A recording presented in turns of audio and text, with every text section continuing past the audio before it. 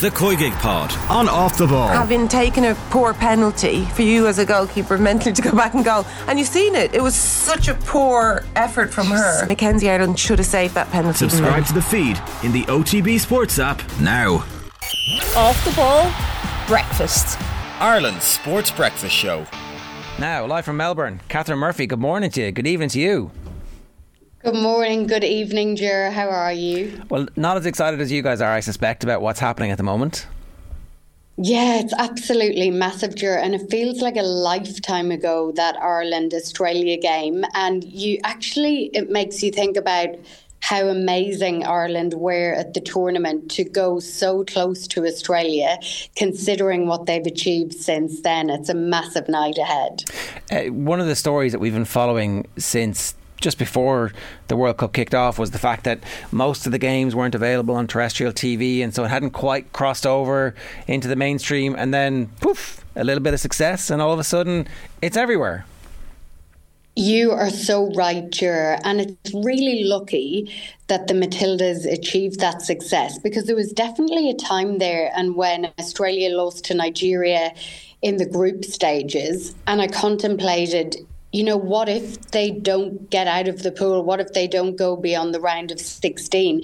Only 15 of the matches here are free to air. And Australia is such a massive country as a continent.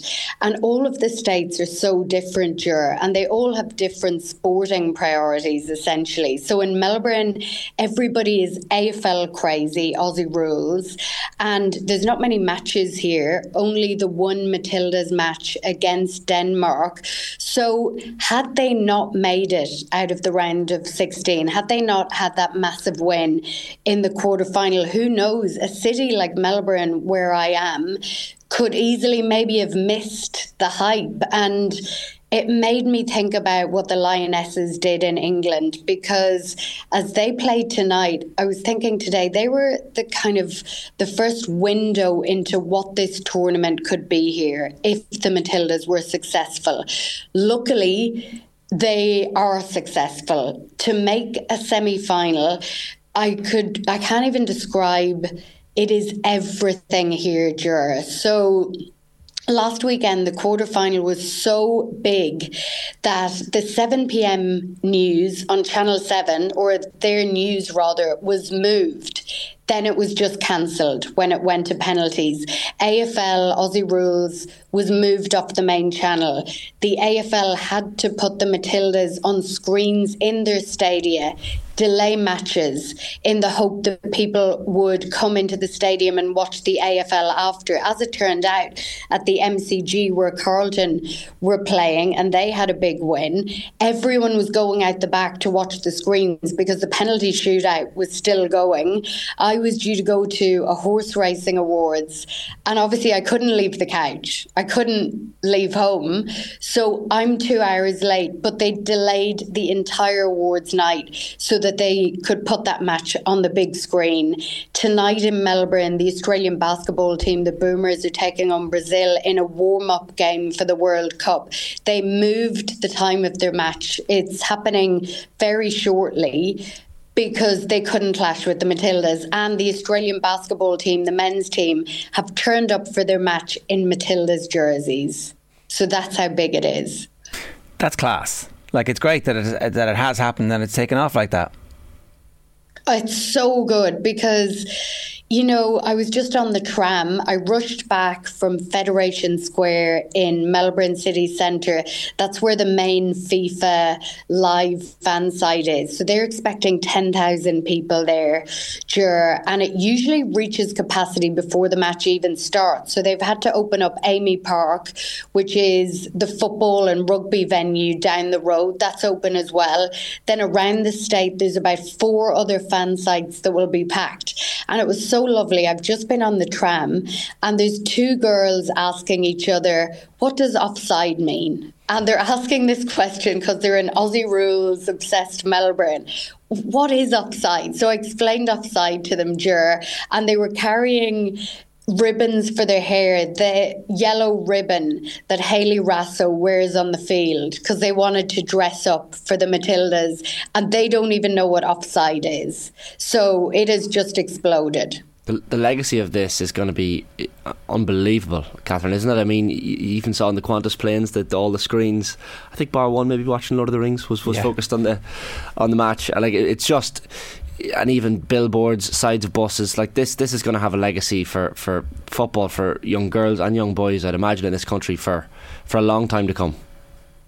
A long time to come. And it's caused a lot of discussion as well, Shane, about, a lot of politicians saying we need to have a public holiday to celebrate if the Matildas win. We don't want to jinx them, but we want to start planning that. And I've heard a lot of former football players and Matildas come out and say, actually, can you just invest in women's sport instead? Instead of giving us the day off, can you actually put some money in?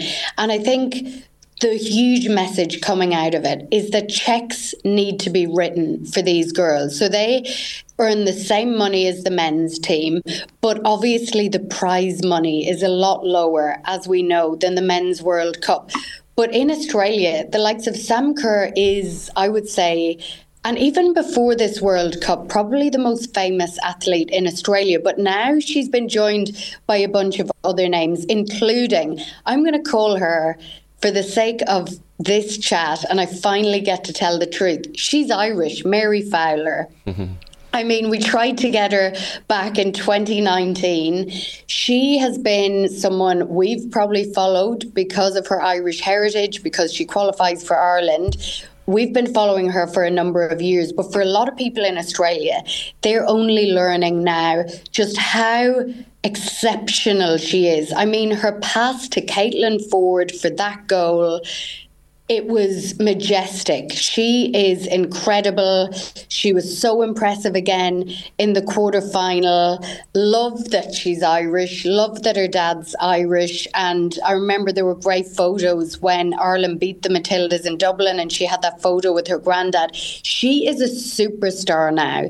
So her jersey is sold out in shops over here. We were trying to get merchandise to dress up because we're all wearing colours for all of our sports bulletins. You couldn't even get a Matilda scarf. We've had to share the one scarf around the office because you can't be seen in the non-official gear.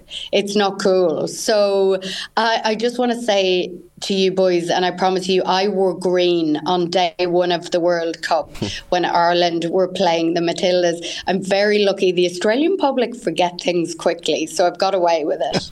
No harm. The other thing is that, like, for great stories like this to fully embed into the culture, you need the back and forth of something like the penalty shootout, where that passes into epic lore. It's like our Italia 90 shootout. This team now has survived that thing where literally everybody is, oh my god, this is a disaster. Oh no, hang on a second. Oh yeah, it is a disaster. Oh no, wait. It's like that's the type of stuff that amplifies and accelerates legendary status, and everybody, it is kind of one of those very rare shared communal moments that people get, and the outcome is happy. Yes, and honestly, that penalty shootout on Saturday night, I think I was having genuine chest pains at the end of it. There's something about watching, I don't know, like young girls step up and have the weight of the country on their shoulders. I found that so difficult to watch. These girls are young, and for some of them it was a first World Cup. Even for Sam Kerr, because of her calf issues and her limited minutes, I found it difficult to watch her take that penalty.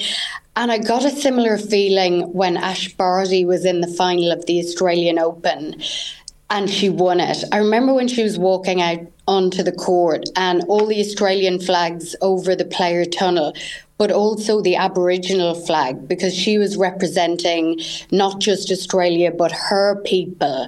And I find it so emotional to watch a woman to have to absorb all that pressure and still win and still deliver. And that's exactly what they did. And Jerry, you're so right. They're the memories. They're the moments that we all remember. I was talking about the one and only Packie Bonner in the office today. I mean, they're the moments that you think of. The Cathy Freeman moment as well, like we spoke about it before the tournament, how she came in and visited the Matilda squad and was providing them with a little bit of inspiration from her Olympic 400 metre gold in 2000 in the same stadium. And clearly I mean, clearly it's worked. Yeah, clearly it's worked. That was just such a beautiful moment, because Cathy Freeman's moment in 2000, I was working in RTE at the time. I literally just started. I was on the overnight shift just taking notes on that Olympics to pass on. I'm very much like starting, probably getting people some coffee as well. And I remember watching that, and just since I've been in Australia, and I wasn't here for that, I'm told that nothing has got Australia behind one cause as much since Cathy Freeman as the Matildas. And we've seen that in the TV figures. So it was the most watched programme, that quarterfinal, since Cathy Freeman won gold in Sydney. And they're expecting tonight's match could rate even higher, could break a 23-year-old record. Like, when you think of that back then, and Sydney Olympics was so iconic. It's funny the things you remember. I remember Kylie Minogue coming out on a surfboard singing On a Night Like This. And I mean, I think that should happen in the World Cup final if the Matildas make it. How good would that be? That would be amazing. Are they going to do it? So I genuinely believe that they can win tonight. I really do. I feel like at the beginning of the tournament, Tony Gustafsson, the coach, kept saying, we're going to embrace the pressure, we're going to enjoy it. Then during that loss to Nigeria, I mean, no one was enjoying anything. And I find it hard to believe, having seen just a taste of what it can be like when you're not successful in your home World Cup, how they turn that around and absorb the pressure. And I genuinely believe that rather than being more and more anxious and nervous by the spotlight, when I see footage of them today walking through Sydney on that pre-match walk, they look genuinely relaxed. They have a really tight bond. Sam Kerr is healthy as far as we know. I mean, we thought she was healthy before the game against Ireland, and she clearly wasn't, but she's now healthy.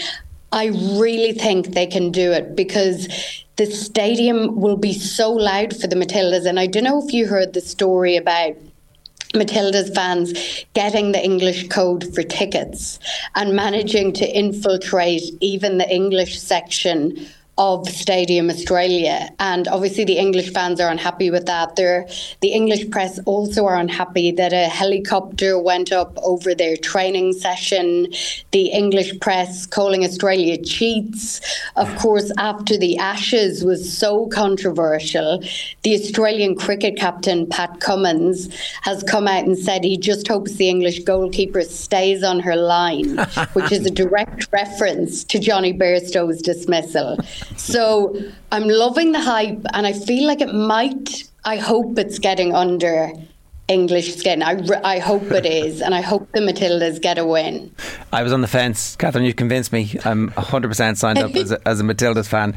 Listen, enjoy the game. Thanks a million. Great to talk to you again. Cheers. Oh, great to talk to you too. Anytime. Thank you.